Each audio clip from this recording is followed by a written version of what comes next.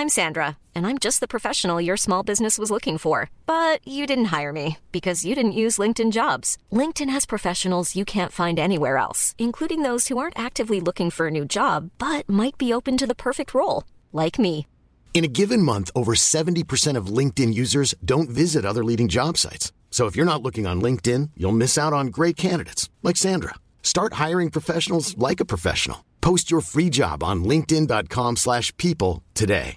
Many of us have those stubborn pounds that seem impossible to lose, no matter how good we eat or how hard we work out. My solution is PlushCare.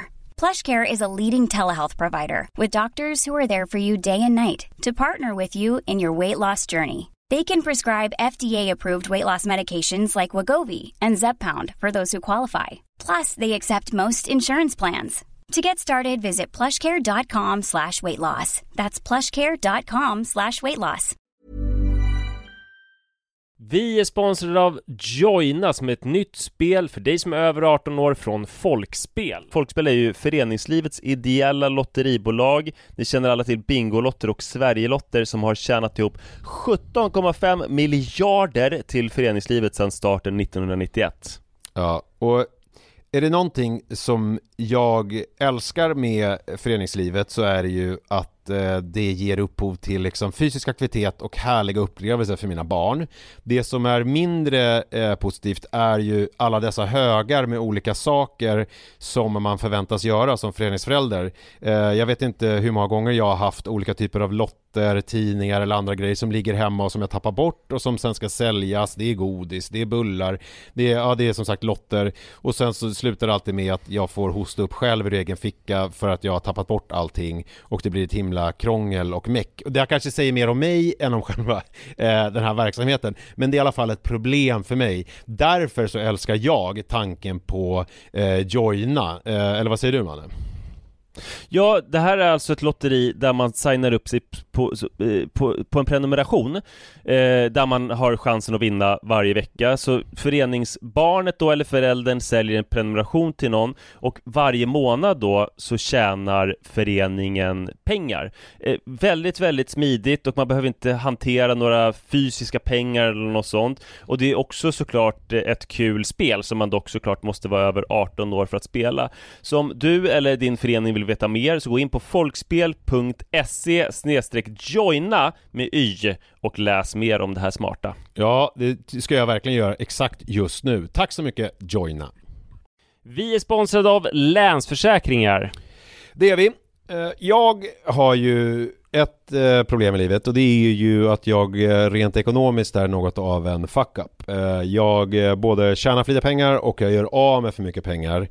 Och det finns ingen framförhållning, det finns inget sparande till mig själv, det finns ingen pensionsgrej som är så många som lyssnar skulle sätta kaffet i vrångstrupen när de förstår. Ja, de gör det nu. Ja, när de förstår hur illa ställt det faktiskt är. Däremot så har jag lovat mig själv att jag ska inte låta den här ekonomiska fuck-uppigheten, som jag kallar den, föras över på mina barn.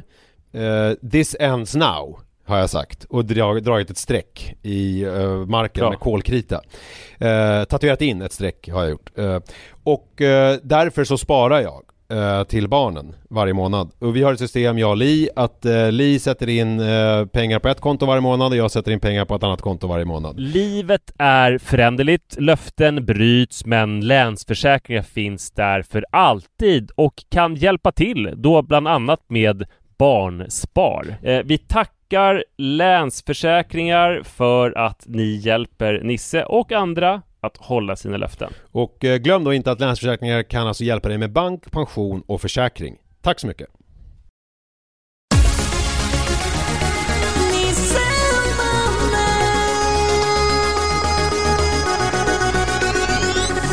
Det är måndag igen.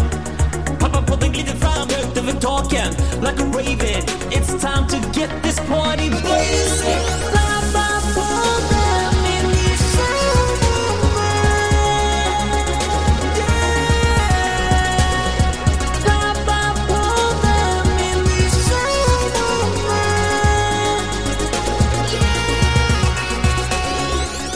Ja, hallå och varmt välkomna ska ni vara till Pappapodden avsnitt nummer 341. 341. Bertil Ingvar. Otroligt kul där att det här är vår sista semester-edition. Du har ju slutat semestra för länge sedan, men alltså att det är semester-edition av podden innebär att vi spelar in den redan dagen innan den släpps och vi gör det med bandspelare på varsitt håll. Sen kommer vi sitta i studion som vanligt. Men vi har fått rapporter om att det ändå är verkligen semester-edition för dig, eftersom du sitter och häller i dig sprit på andra sidan. Jag tror nog att jag är 16:30 på eftermiddagen. Jag tror nog att jag är alltså du vet, jag tror nog att jag är lite, på ett sätt är jag nog lite fullast om jag varit någonsin när vi har spelat in podden. För att det är det här, och jag vet inte om du minns det från när du drack, alltså när man har gjort en grogg och sen så tar man liksom de första, man har hällt i sig halva. Man får, det går ju ut i huvudet ganska fort när man dricker sprit, alltså innan det lägger sig. Förstår du vad jag menar? Det här första liksom kicken. Så jag är mitt i den. Så att det är väldigt speciell stämning. Man märker ju på det när man pratar med dig att det är någonting. Ja, någonting är det.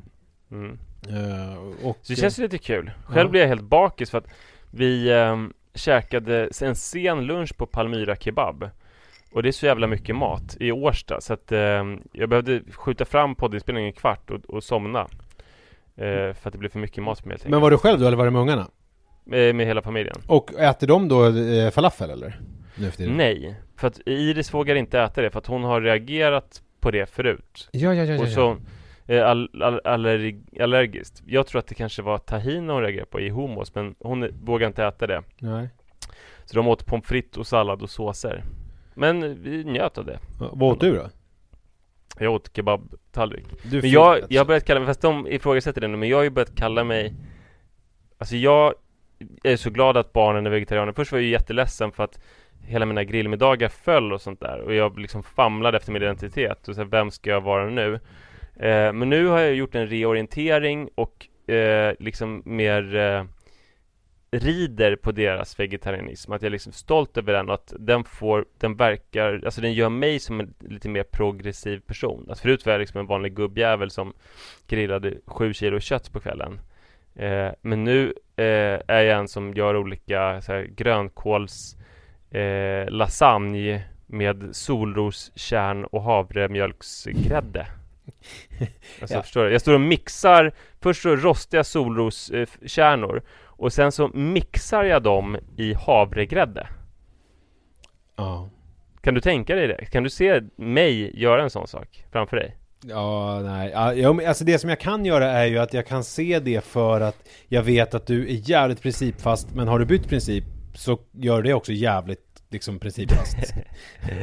Och blir väldigt konsekvent i din nya princip. Nej, men egentligen så är det bara så här att jag vill att mina barn ska äta någonting. Jag tycker det är så jävla ocharmigt att göra en middag och sen så bara liksom om köttet är huvudgrejen så bara plockar man bort, så det som är kvar till barnen är kanske liksom klyftpotatis och sen så steker man lite djupfryst korn eller umf eller något skit. Nej, för fan, det var deppigt. Så att jag vill försöka lära mig. Och sen så dessutom så har jag testat, jag har inte vågat säga det till någon annan än barnen, men jag har börjat säga till barnen att jag är flexitarian. Vad är liksom definitionen på en flexitarian? Alltså flexitarian är jävligt bra, och det är väl det som jag vill vara då, om jag ska försöka hitta mig själv i deras vegetarianism. Ja. Det är att det är inte så att man förbjuder sig själv att äta någonting, det är bara att man väljer ganska ofta bort kött. Och när man tar kött så är det väl mer ett val. Så du äter allting, men du är kanske lite mer försiktig med vissa saker. Till exempel animaliskt protein då. Det där slentrian falukorvsätandet i korvstroganoffen kanske man undviker då? Ja, men exakt, men sen har jag ju slutat äta kött i veckorna. Okej. Helt liksom.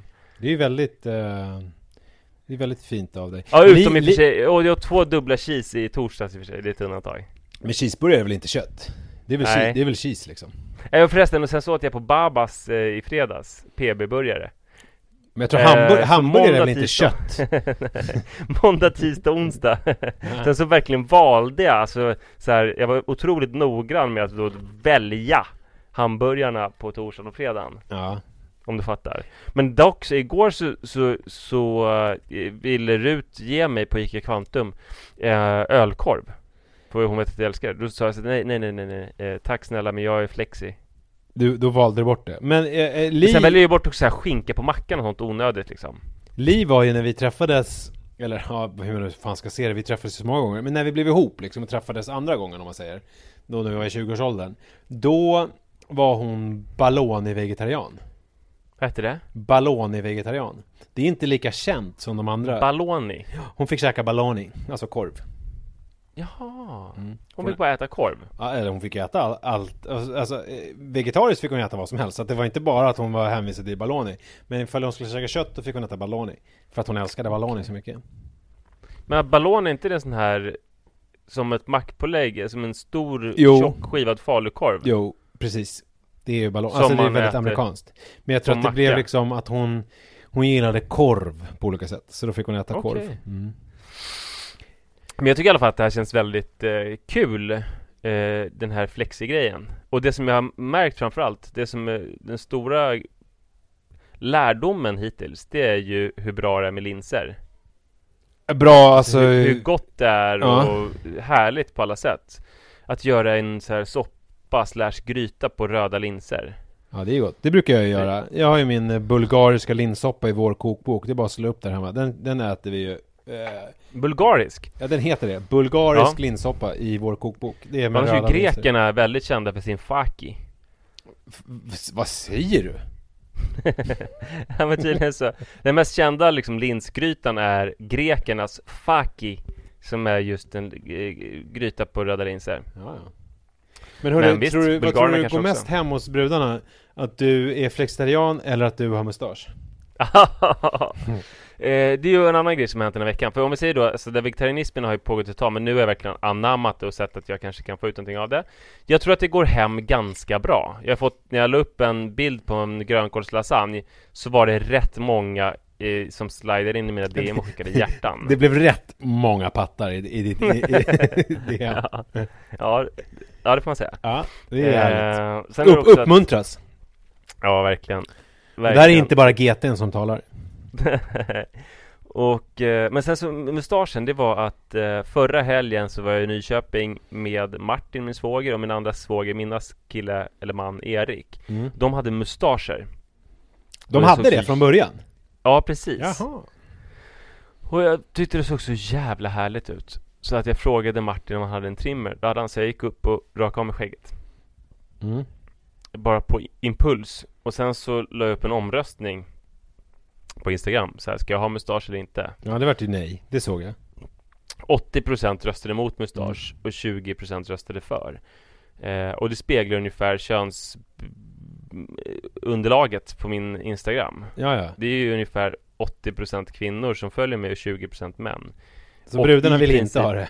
Nej, i princip alla kvinnor var emot och i princip alla män var för. Så då drog de tillbaka sina pattar som de hade skickat då på grönkålslasagnen? Ja, just det. Fast det hände ju senare. Men så ja, det var i fel ordning. Ja, precis. Okej. Så då kan man säga att det hände ingenting i ditt DM. Alltså, för att först var det mustasch och sen kom det grönkålslasagne. Så att då var det liksom, folk visste inte hur de skulle hantera det här. Ja, men det var ju många som skrev till mig på DM att hur kan du ha, alltså det är väldigt fult och den där kan du inte ha kvar och sådana där saker. Ja. Det var folk som bad mig att ta bort den. Och sen har jag märkt det under veckan att män tittar liksom väldigt uppmuntrande på mig, kärleksfullt, och män som jag pratar med berömmer min mustasch och tycker att den är väldigt schysst och så här. Och John Kingstedt, allas vår Jesus, alltså min löparkompis, han som sprang med barnvagn 1 mil på 32 minuter, han skrev direkt till mig så här att det där är ju perfekt, det är en otroligt snygg din mustasch och det är perfekt för dig som älskar bastu. Det här kommer öppna en värld av möjligheter för dig, och den är fantastisk. Och sen så skulle vi träffas i fredags och springa, och då frågade han innan, jag hoppas att mustaschen är kvar. Men John Kingstedt måste jag säga, alltså det finns olika typer av mustascher. Jag vet precis var din hamnar. Det finns ju dels, så finns det ju den här, minns du han finlandssvenska skådisen i 3 kronor, jag kommer inte ihåg vad han heter nu, med flint, ja, och som hade mustasch. Det finns ju den, det är en klassisk 40-talistmans mustasch. Som ju är liksom, den är ingenting, det är bara en jävla mustasch. Sen så finns det ju den som är lite mer liksom... Håkan Juholt är väl samma kategori även om han är 50-talist? Ja, det är han. Den alltså liksom... så här mustasch som är själv, det finns inget ironiskt raster eller något sånt där. Det är bara det är någon som ganska i ung ålder valde mustaschen. Och Håkan Juholt, det kan du klippa in om du orkar. Han fick ju en fråga om sin mustasch och pratade liksom väldigt så här allvarligt och eldfängt om hur seriös man måste vara kring sin mustasch när den ska bli ordentlig. Det viktigaste är att man inte slarvar, utan att man är beredd att ta ansvar för sin mustasch. Det är ungefär på samma sätt som att ta hand om en liten valp som man vill ska växa upp till en stor trygg vovve. Det går inte att slarva. Du måste vara konsekvent. Du måste orka stå emot trender och tendenser. Du måste vara övertygad om att den håller över årtionden. Ja, det kan vi lyssna på. Och det är en typ av mustasch. Sen så finns det ju, jag vet inte om det egentligen är två. Det finns ju dels den här klassiska, många säger så här porrfilm. Men jag tycker, och det är väl Ron Jeremy man tänker på då främst, för han hade ju mustasch. Men sen finns det ju också den här lite mer Burt Lancaster, alltså det här lite mer macho-mustaschen. Ja, macho-mustaschen, ja, precis. Som ju, de är ju lite grann besläktade någonstans, de två. Ja, men jag tycker egentligen alla de där tre hänger ihop. Att det är ju folk som bara valt mustasch för att det är ett val som man kan göra. Ja, fast de uttrycker någonting olika. Jag vet inte om det kanske är ens grundkonstitution som säger vad det är. Sen finns det också den homoerotiska mustaschen, alltså Tom of Finland. Ja, just det. Som ju är lite... men det är ju samma som den här macho-mustaschen. Ja, det är lite samma, fast det är mer läder och så. Ja, och man vänder lite på att då blir det här macho blir något liksom bögigt istället. Att det blir alltså en machobög. Men sen så finns det, och det är där jag tycker, nej, det finns ytterligare en i och för sig som är den ironiska, och det är ju David Sundin. Ja, det är Henrik Schyffert sportade ju, David Sundin. Ja. Henrik Schyffert hade länge, på samma sätt som han, ungefär samtidigt som han döpte sin son till Janne, så hade han mustasch liksom, som ju var ironisk. Som ironiserade över 40-talister och 50-talister som hade riktiga mustascher. Men David Sundin, skillnaden mellan David Sundin och Henrik Schyffert är att Henrik Schyffert har ju inte mustasch längre. Han kan ha det ibland. Nej. Han har ju väldigt liksom flyhänt förhållande till sitt skägg, sin ansiktsborr. Han kan ha lite vad som helst. Men David Sundin har ju mustasch för jämnan. Han var ju tvungen att raka av den när han skulle spela Dynamit-Harry nu i nya Jönssonligan som kommer. Och då rakade han av mustaschen. Han såg ju väldigt märklig ut. Och han, där sitter ju mustaschen likt Juholt eller finlandssvenska skådisen i 3 kronor, alltså som en smäck. Alltså den passar in i ansiktet. Det är liksom... Ja, men det är ändå, okej, det kanske inte är en ironisk mustasch, men det är en humoristisk mustasch. Ja, visst. Han är ju inte anspråk på att liksom vara snygg i den. På så sätt. Sen så finns det John Kingstedt-mustaschen som ju är besläktad med Johnny Depp-mustaschen. Och den är inte en mustasch i ordets rätta bemärkelse. För att om man tittar på John Kingstedt, på dem, jag har aldrig träffat honom i verkligheten, men man tittar på Instagram, så har han ju också skägg. Fast han har ju väldigt gles skäggväxt. Så att det är ju... Inte alltid just nu. Ja, det kanske var för att hedra mig, men nu har han rakat bort allt utom mustaschen. Så att ibland så är det ett helskägg som framstår som en mustasch, och ibland så är det en mustasch. Men det är ju mer, alltså precis som Johnny Depp, att det liksom är att det är ganska, alltså skägget är väldigt liksom poröst, och sen så finns det där det växer som kraftigast, det är mustaschen, så det är den som blir mest markerad bara när man liksom egentligen inte rakar sig så mycket. Så att det är väl de alternativ jag har. Och då undrar men det tycker jag är en väldigt bra genomgång. Ja, men alla undrar ju nu var du hamnar. Och du hamnar ju såklart kan du gissa? Ja, men du hamnar ju där i den macho Burt Lancaster bög mustaschfacket. Det är det jag försöker. Alltså att jag har, men det är ju där du hamnar. Det är ju inte Juholt, och det är inte ironiskt. Och det är ju inte, du har ju en kraftig skäggväxt, så att det är ju inte heller Johnny Depp. Ja, men det kan ju också vara så här, alltså det kan ju vara som Ron Jeremy. Han har ju ingen humoristisk mustasch, utan han försöker bara ha en jävligt snygg skäggfrisyr. Men han ser också ut som en pingvin. Alltså det gör ju inte du. Du är ju en, vad ska man säga, alltså rent objektivt sett så har ju du rena drag. Jag menar, du har ju varit modell, du har liksom någonting som man skulle kunna säga, i alla fall i västerlandet, alltså är ju attraktiv. Alltså ditt utseende appellerar till folk. Och då blir ju mustaschen, ja, men det är inte bara vänligt, det är ju liksom, det är ju bara, så är det ju. Det är ju faktum, ja, fakta på bordet. Det jag försöker, alltså jag har ju mustaschen för att jag tycker att den förhöjer mitt utseende. Ja. Så att jag försöker liksom ha en så snygg mustasch. Det finns inget ironiskt eller så i den. Problemet är att de flesta håller ju inte med om att det förhöjer mitt utseende. Utan min familj hatar mig. Tycker de också? För det är intressant. Vi hade inte kommit dit. För det är nästan det viktigaste. Alltså, näst efter tjejerna på Instagram så kommer ju ens fru. Ja, så är det ju. Och då undrar man vad hon tycker. Ja, hon tycker att det är jättefult. Okay. Och hon får problem när vi pussas när hon känner mustaschen. Det har hon ju gjort innan. Fast hon tycker det är obehagligt att tänka att det där var en mustasch som gjorde det. när det liksom som kittlar till eller sticker till. Nu, förut när det var liksom en mustasch som var delat skägg, då var det en helt annan grej. Men nu reagerar de på att känna min mustasch liksom. Men vad tur att det viktiga för er relation inte är pussar, utan det viktiga är att man säger hej till varandra och smeker varandra ömt i köket. Ja, just det. Ja, verkligen inte. Men, och sen barnen tycker såklart att det är jättefult, men de kommer säkert vänja sig. Men, och sen när jag träffar folk så här, Rut har ju börjat skolan. Hon hade inskolning onsdag, torsdag, fredag, vilket gör att jag träffar liksom föräldrar och sånt där som kvinnorna liksom vill ju inte titta på mig, alltså, och säger ingenting. Och om jag för det på tal så säger de så här, ja, jo, men jag har ju väl hört att det är populärt nu med mustasch typ så här. Men inte ens någon som försöker liksom hävda att det är ett acceptabelt val eller så. Men är det inte ens en vattendelare? Alltså bland kvinnorna, den här mustaschen. Nej. För att jag känner mitt långa hår och mitt utseende, det är ju en vattendelare. Det finns kvinnor som tycker att det är det hetaste som finns. De är så här, gud, jag kan ju få så här, gud, jag skulle vilja att min... Ja, typ. Fast hon i och för sig, hennes snubbe har ju kort hår. Men hon brukar ju skriva liksom mycket olika sms till dig så här, om att du heter ditt långhår och så. Ja, det var många år sedan det hände, ska jag säga. Jag tycker alltid när någon bild där man ser ditt långa hår så är Annika inne och skriver någonting. Ja, men det är också en tydlig vattendelare hur som helst. Att det är så här, sen så finns det de som, om jag lägger upp en gammal bild på mig själv där jag har kort hår, så är det så här, då får jag alltid något DM där det är så här, ja, jag säger ju det, gud vad snygg du var i kort hår, oj, lalalala. Alltså att det finns liksom två läger. Men du upplever inte att det är det när det gäller mustaschen, där är ett läger. Och så är det förmodligen med ditt långa hår, så är det nog två läger bland männen också. De som föredrar långt och de som föredrar kort. Ja, mustaschen så är en väldigt tydligare könsuppdelning. Och jag tror att det är så enkelt egentligen att män älskar min mustasch för att den signalerar att jag bryr mig inte om liksom, att vara attraktiv inför någon kvinna. Du är inget hot längre? Jag är inget hot. Jag har liksom ställt mig helt utanför.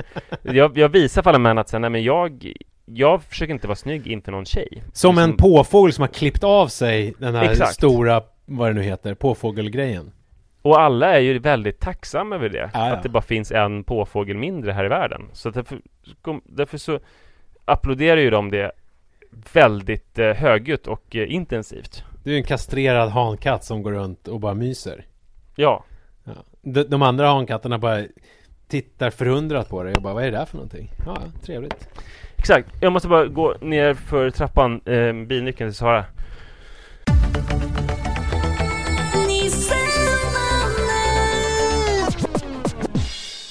Jag tyckte det var väldigt roligt att lyssna på Filip Fredrik. Jag förstår det. Senast. Jag har ju hört flera gånger. Ni är många som tycker det. Man hoppas ju alltid på att de ska prata om dig. Det var ett tag sedan, jag tror man har gjort det 2 gånger förut. Då har de använt dig som symbolen för en så här ganska irriterande, väldigt medveten förälder som tycker sig veta allting om föräldraskap. Ja, men det känns som att det är mycket Södermalm och Nytorget och sådär. Att de tror att jag bor där.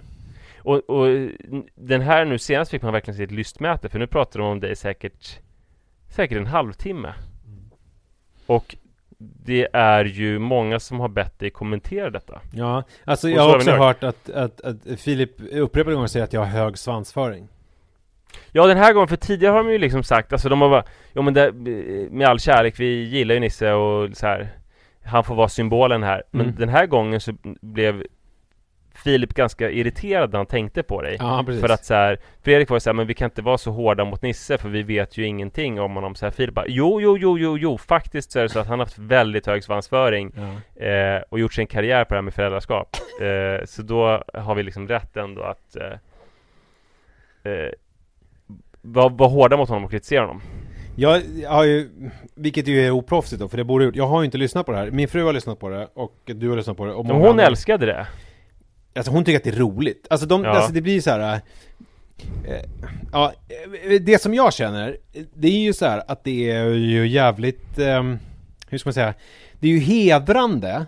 Alltså precis som när man tänker sig så här Jörgen Mörnback eller Bosse Parnevik och sånt, när de imiterade olika personer back in the day, då var ju det en liksom, som att man blev adlad. Det var en hedersbetygelse. Att man liksom, nu var man en utav deras gubbar som de gjorde. Och det var elakt och liksom, men det var ändå jävligt så här säkert och de satte någonting liksom.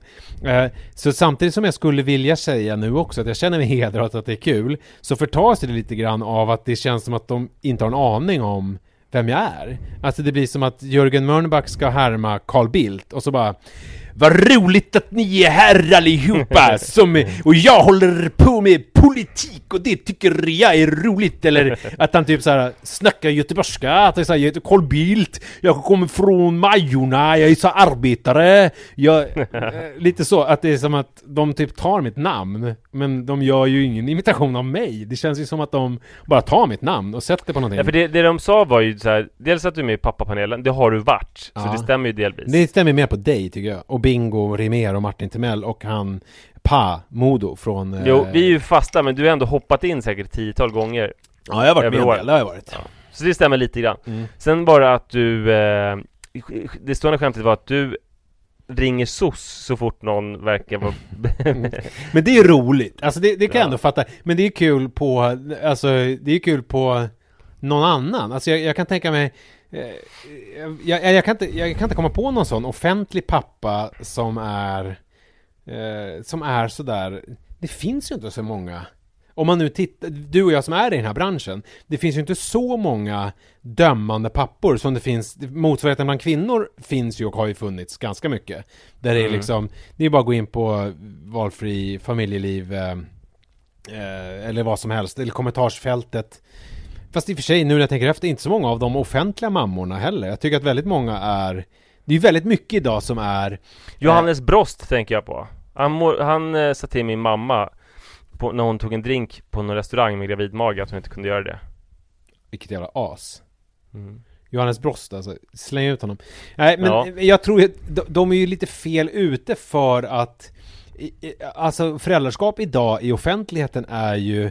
det har ju vi diskuterat på den, har ju gått från att vara någonting som ska vara mycket pekpinnar och så här mysigt ska man ha det, till att det idag är väldigt mycket så här är verkligheten. Jag tänker på Knivlisa eller vad heter hon? Vardag. Gud, jag tappade hennes namn. Hej Vardag. Hej Vardag. Louise Winblad. Eller hormoner och hemorrojder och så. Det de kritiserar dig för, eller som de tänker att ditt värv är, det är att du pratar om hur mysigt du har med barnen och hur bra du har med barnen. Och så pratar de, tänk om vi skulle liksom starta någonting där man pratade mer om så här, hur dålig man är som förälder och sånt. Och det är ju lite grann det du har gjort. Ja, så, de senaste 6 åren. Pappapoddens tagline att vi ska prata om föräldraskapets skuggsidor. Så att det känns ju på samma sätt som det känns. Det är lite som också om man går i högstadiet, för att liknelsen är ganska stor, för Filip och Fredrik är ju liksom de coolaste i högstadiet. Alltså om man nu tar analogin högstadiet, om man tänker så här media Stockholm, så är det så här, det är få som kan slå dem på fingrarna i att vara coola. De är fruktansvärt framgångsrika, fruktansvärt rika. Alltså allt är ju liksom, det finns inte så mycket att säga. Och att man då blir upptagen i deras krets genom att de nämner vid namn är ju ganska coolt.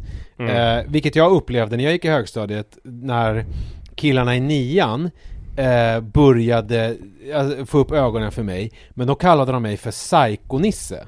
För att jag var lite så här galen och liksom sprang runt och skrek och så att det stämde ju. Alltså de hade sett mig och förstått vem jag var och gav mig ett epitet därefter. Alltså det är Psycho-Nisse, han är psycho. Och det är ju så här, jag kunde köpa det för att det var liksom, det stämde ju. Men här är det som att de har ju inte sett mig. De har ju bara ett namn typ. De har sett ett namn. Ja, för de tänker också att det är jävligt viktigt för dig att dina pojkar har på sig rosa.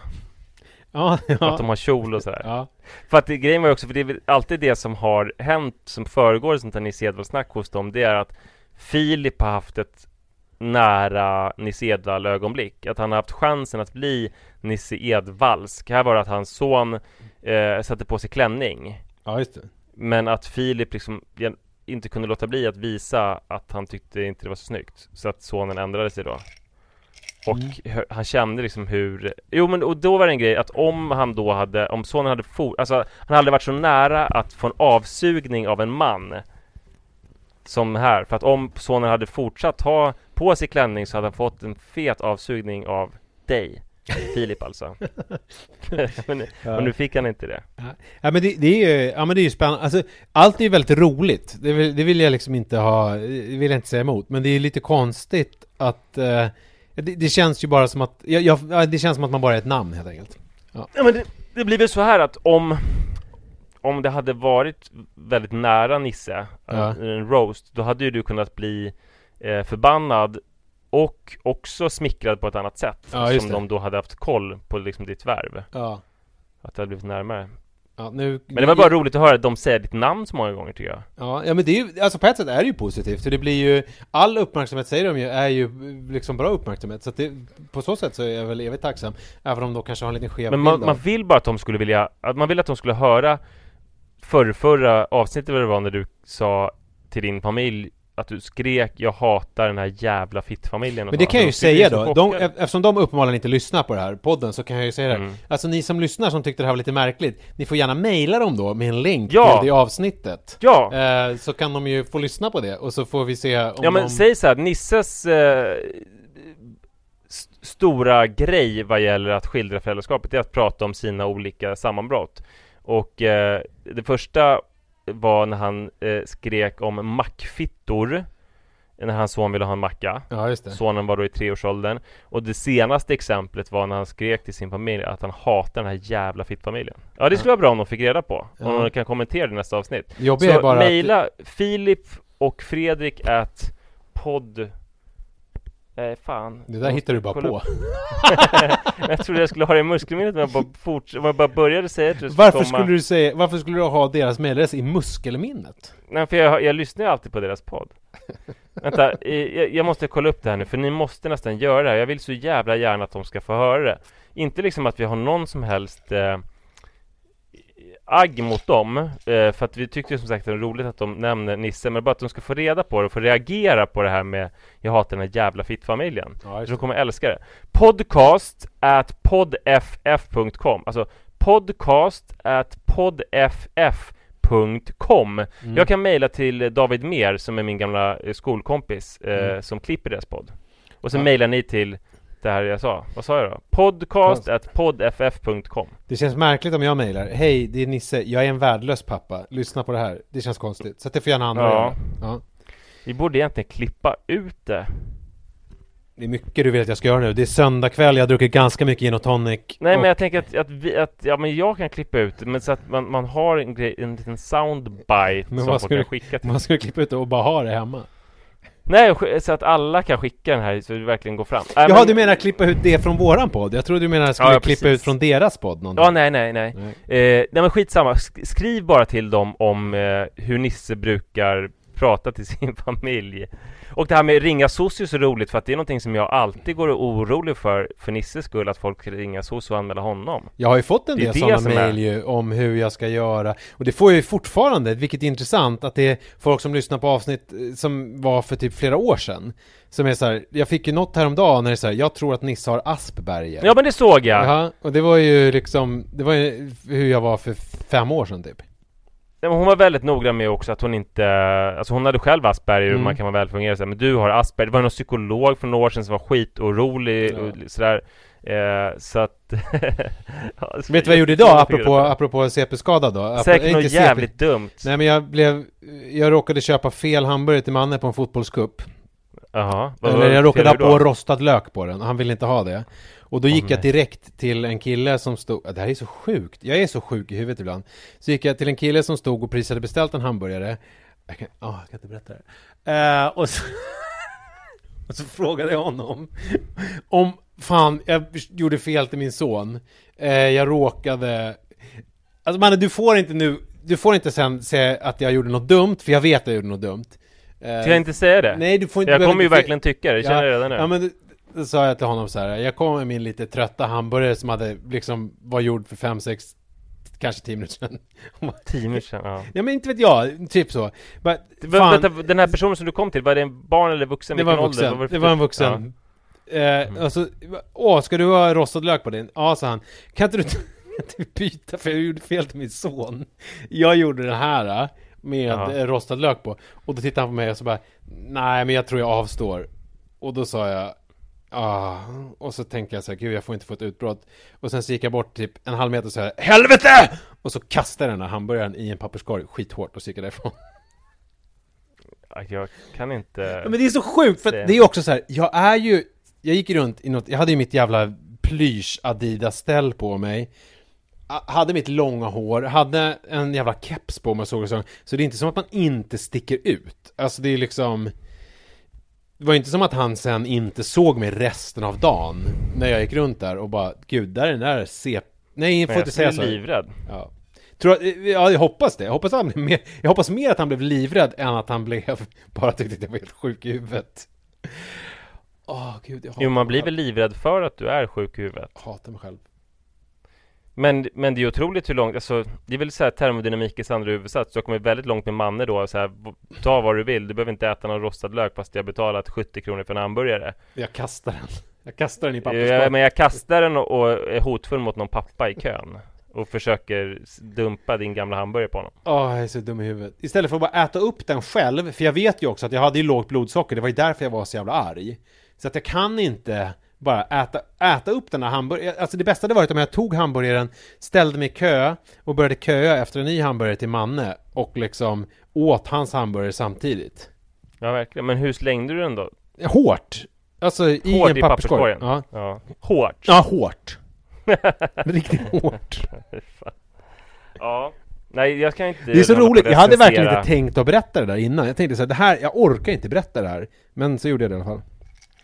Nej, jag tyckte att det var jätteintressant. Särskilt i ljuset av Filip och Fredrik. Alltså jag är så här glad att Filip och Fredrik inte hört talas om mig.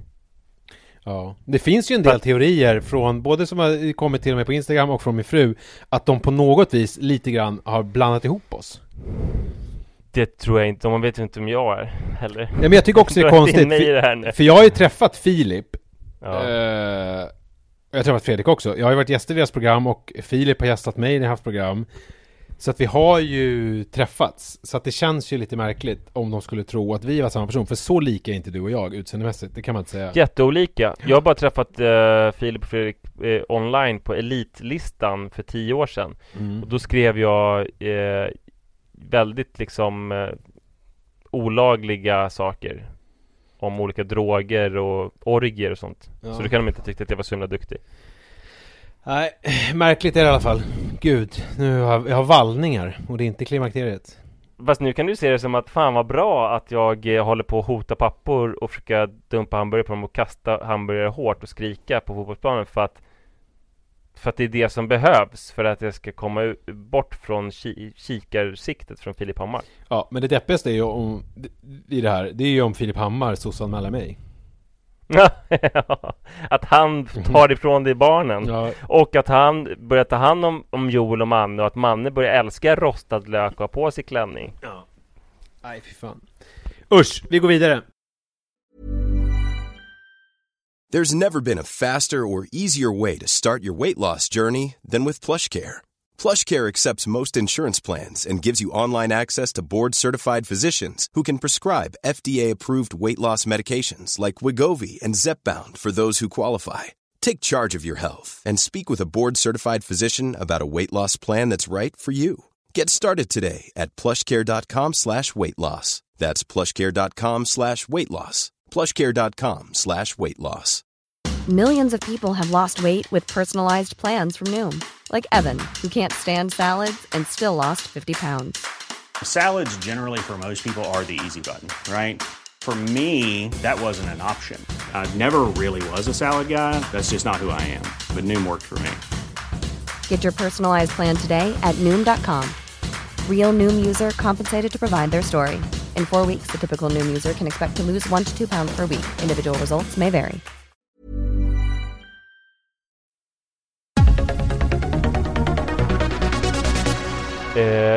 Jag tänkte på en grej att generellt, det är ju olika familjer såklart, men generellt sett så är det ju så att vår föräldrageneration, de uppnådde en högre materiell standard än vad deras föräldrar uppnådde. Just det. Så de liksom klättrade, de tog sig lite längre. Men det är väl som att de är väl kulmen på någonting, är det inte så? Jo, jag vet inte exakt när det kulminerade, men Man brukar väl säga det. Jag menar, vi har, om vi pratar om urbaniseringen, för ganska länge, om man läser Ivar Los böcker till exempel, så är ju ganska länge, ta Analfabeten till exempel som handlar om hans pappa, då allting var ju likadant jättelänge, att man såhär, barnen föddes som tog över den lilla täppan och djuren, och sen så dog de, och sen så fortsatte det så i generation efter generation. Sen helt plötsligt någon gång där på 1800-talet så hände det någonting och folk började flytta in till städerna, som man kan läsa i Per-Anders Fogelströms böcker. Och sen så byggdes det ju upp någonting, välfärdsstaten. Och det är ju egentligen våra föräldrars föräldrar. Alltså man tänker sig de som var, alltså de här 20-talisterna som verkligen, de som började av nu. Det var ju de som var föräldrar till våra föräldrar. Och det är ju våra föräldrar som njöt alla frukterna. Som alla fick ta studenten. Det var liksom härlig inflation. Man kunde liksom bli vad som helst. Det fanns jättemycket jobb. Det var efterkrigstid. Alltså allt var mys och pys och så vidare. Så är ju vi den här generationen efter dem. Som ju får det mycket sämre. Exakt. Och det är ju en generell tendens. Det finns ju såklart i vissa fall så har ju vi kompisar som har stora förmögenheter medan de växte upp liksom fattigt. Så det är såklart inte alltid så, men det är ändå den generella tendensen. Ja. Och i mitt fall så är det så att mina föräldrar, de drog in mycket mer pengar än vad jag gör och erbjöd en helt annan materiell standard än vad jag kan göra till mina barn. Just det. Och det har varit som ett liksom någonstans gnagande dåligt samvete för mig, tills jag insåg förra veckan, så insåg jag att vi ger någonting annat till våra barn, vår generation. För det är nämligen så att jag var på Ångaloppet, mitt livs första swimrun. Alltså i Nyköpings skärgård så springer man som en amfibie. Man springer i skärgården på klippor och sen så hoppar man i och simmar och sen upp och springer och sådär. Du förstår principen. Jag förstår, och eftersom det här är swimrun-podden så måste jag fråga, vilken utav de olika... Jag tittade på hemsidan för det här Ångaloppet och då fanns det olika liksom, vad heter det? Man kunde springa olika typer av lopp. Ja, olika klasser. Ja, olika klasser. Men jag förstod inte vilken du hade sprungit eller gjort. Hittade du inte mig där? Nej, så mycket sökte jag inte. Jag bara läste... Såg du inte en guldmedalj fästad kring mitt namn? Om min lillebrors? Nej, jag såg inga namn alls. Jag såg bara lite kort brief summaries av de olika klasserna. Att det var så här... Man kunde springa så här mycket och så simmade man så här mycket. Ja, men det finns olika. Det finns 11 kilometer och 22 kilometer. Ja. Och Johannes och jag körde 11 kilometer. Ja. Tyvärr så hela vår startgrupp sprang fel. Hela startgruppen? Ja. Så att det blev kortare för oss. Typ 1 kilometer kortare. Ändå underbetyg till arrangörerna om en hel startgrupp springer fel. Ja, jag vet, men alla andra startgrupper klarade sig jättebra. Så jag vet inte, jag och Johannes hängde bara på någon som låg framför oss. Jag vet inte exakt hur det gick till. Men vi sprang fel och då gjorde de det smarta att de sen döpte om oss till 11 kilometer kort. Så vi fick en egen tävling. Och den lilla tävlingen vann jag och Johannes. Och det är första tävlingen vi någonsin har vunnit. Ja. Det är därför frågan är så. Men så fanns det också kilometer kort. Ja. Men sen så fanns det också familjelopp. Alltså, och det var Iris var med i det. Iris och jag körde, det var ganska långt. Det skulle vara typ 3,3 kilometer. Men vi fick upp 4 kilometer och det var 3 simsträckor och sånt där. Och då förstod jag när... Ja, det var väl egentligen när Martin, min svåger, Moas, alltså min systers man, anmälde alla sina barn till olika familjelopp. Och han betalade typ 1600 kronor. Men pengar är inget, det är så, money not an object. Nej, men då förstod jag att det är inte bara liksom hans pengar. Jag betalade också pengar för att Iris och jag skulle köra. Utan det jag förstod var att så här, det är så kännetecknande för vår tid och vår föräldrageneration att det är så himla viktigt att det finns olika familjelopp i Ångaloppet som är välbesökta och att föräldrar är beredda att betala exakt precis hur mycket som helst. Ja, just det. Förr i tiden så hade det varit så att pappa ska springa ett lopp. Antingen är du ensam hemma eller så står du liksom beredd med bananer och handduk och tar hand om mina sura kläder typ. Just det. Det vi ger våra barn, det är ju vår tid faktiskt och vårt engagemang. Att vi vill ha mer om exakt precis hela tiden. Just det. Dagen efter Ångaloppet då, som gick väldigt bra. Jag var skitnervös innan eftersom det ändå var så pass strapatsrikt. Att jag skulle göra Iris avskräckt eller något sånt. Men om man passar lite där, hur är din simteknik? För simning känns inte som att det är någonting som du ägnar allt för mycket åt. Nej, den är ju usel. Ja, men fick du blodad tand där? Känner du nu att nu ska jag börja simma? Ja, det känner jag. Det känner du? Ja. Ja, men så här det ska inte sticka under stol med. Det blev en sån. Johannes och jag bröstsimmade. Ja. Och det är ju väldigt dåligt i swimrun-sammanhang att vara en bröstsimmare. Och i triathlon-sammanhang. Alltså det finns ju de som gör det.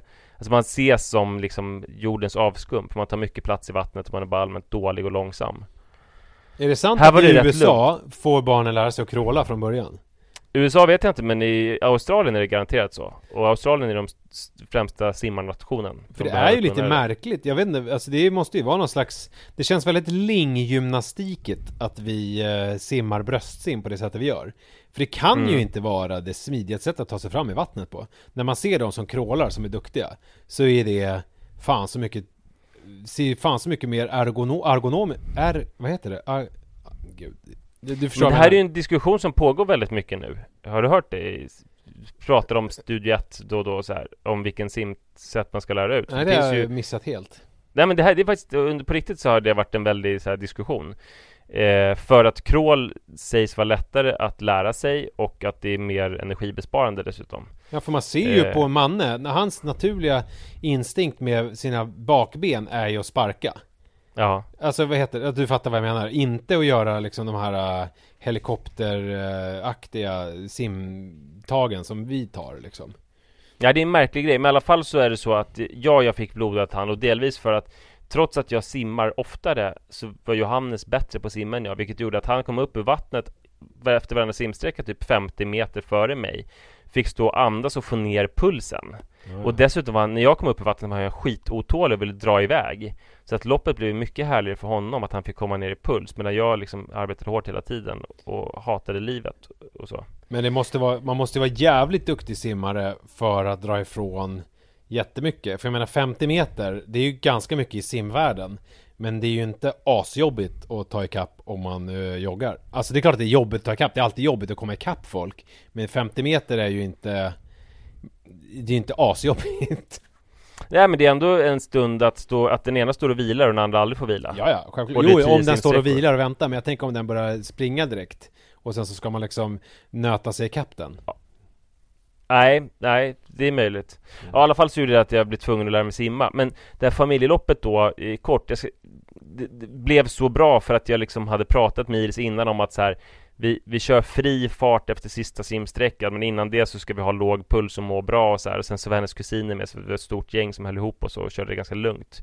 Så att det gick bra, trots att det hade ju kunnat gå åt helvete. Du kan ju tänka alla skräckscenario, snubbla på en rot, ligga och skrika i vattnet att man inte vill mer, du vet så här. Ja, gud, mycket som men det gick bra. Anledningen till att hon ville vara med, för först sa hon blankt nej. Sen när hon fick reda på att man fick en visselpip och en badmössa om man är med, då sa hon ja.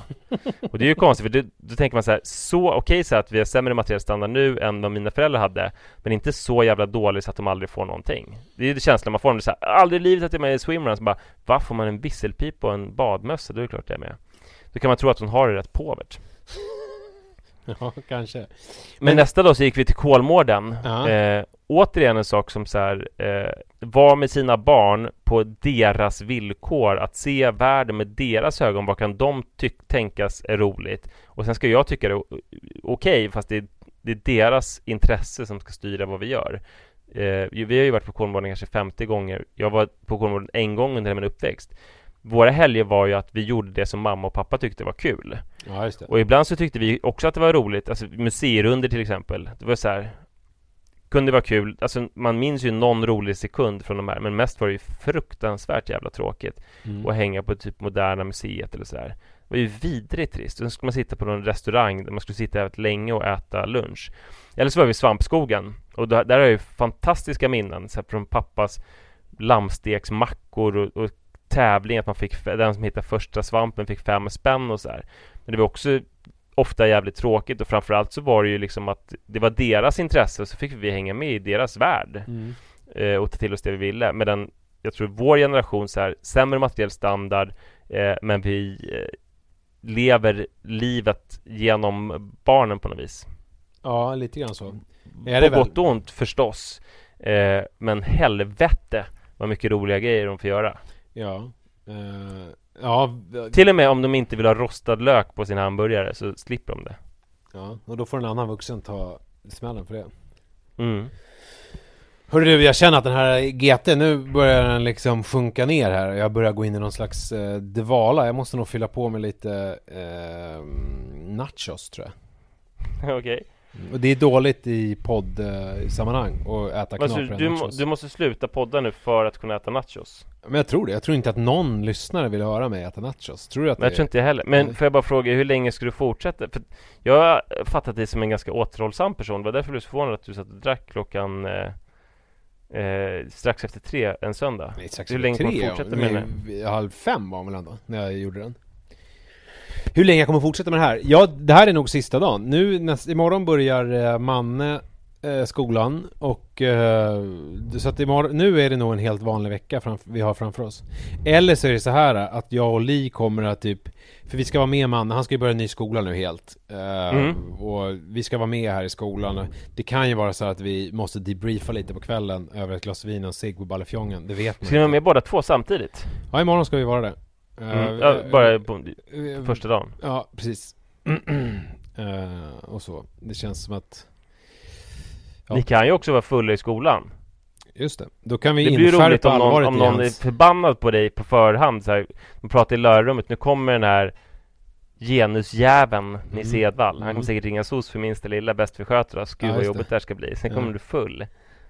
Och folk är utprat. Det blir ju jättekul kontrast. Det är roligt då att man brukar prata om så här hög fallhöjd ju. Men för mig, jag har någon slags inverterad fallhöjd då, eftersom folk är arga på att jag är så jävla präktig. Så att jag har lite carte blanche att göra vad jag vill, för att folk kommer bara bli så här: fan vad härligt att han har spårat typ, eller något. Ja. Innan jag släpper det måste jag bara fråga hur det har gått med Sims, eller vad hette? Sims? Var det Sims alltså Minecraft? Är det du menar? Ja, just det, precis. Nej, men jag hade faktiskt så mycket olika deadlines och grejer som jag var tvungen att göra i veckan, så jag hade liksom inte såna här diffusa arbetsuppgifter som man kunde skjuta på framtiden. Jag hade faktiska saker där folk förväntade sig grejer av mig. Så jag kunde inte alls i samma utsträckning ägna mig åt det. Och sen är det väl lite grann så här, nu har jag ett fungerande hem, och jag har liksom höns, och alltså allting bara rullar på nu. Så att nu är ju nästa steg är väl att utöka verksamheten på något sätt, så att man kommer upp ett snäpp till. Men just nu så är det väldigt liksom, man går in och hugger ner lite träd och kikar lite och bara skördar lite vete och sådär. Att man liksom, man skördar väl kanske inte vete, man skördar väl, vete skördar man ju. Och så gör man mjöl av det. Ja. Exakt. Ja, men vad skönt. Så det är lite mer normaliserat. Ja. Så är det. Härligt. Hörrni, tack snälla för uppmärksamheten. Maila oss på nisseochmanne@gmail.com. När ni har mailat Filip och Fredrik på, vad sa vi nu då? Ja, det var du som sa. podcast@poddff.se. Nej. Jo. Var det? Vi ska kolla här. Är det med muskelminnet? podcast@poddff.se. Ja, det stämmer. .com. podcast@poddff.com. podcast@poddff.com. När ni mejlat Filip och Fredrik, då mejlar ni oss att det är gjort. Tack snälla för det, och tack snälla för uppmärksamheten. Hej då. Hej hej. Hey, it's Paige DeSorbo from Giggly Squad. High quality fashion without the price tag. Say hello to Quince. I'm snagging high-end essentials like cozy cashmere sweaters, sleek leather jackets, fine jewelry, and so much more. With Quince being 50 to 80% less than similar brands. And they partner with factories that prioritize safe, ethical, and responsible manufacturing. I love that. Luxury quality within reach. Go to quince.com/style to get free shipping and 365-day returns on your next order. quince.com/style. Hi, I'm Daniel, founder of Pretty Litter. Did you know cats tend to hide symptoms of sickness and pain? I learned this the hard way after losing my cat, Gingy. So I created Pretty Litter, a health monitoring litter that helps detect early signs of illness by changing colors, saving you money and potentially your cat's life. Pretty Litter is veterinarian developed, and it's the easiest way to keep tabs on your fur baby's health right at home. Go to prettylitter.com and use code ACAST for 20% off your first order and a free cat toy. Terms and conditions apply. See site for details.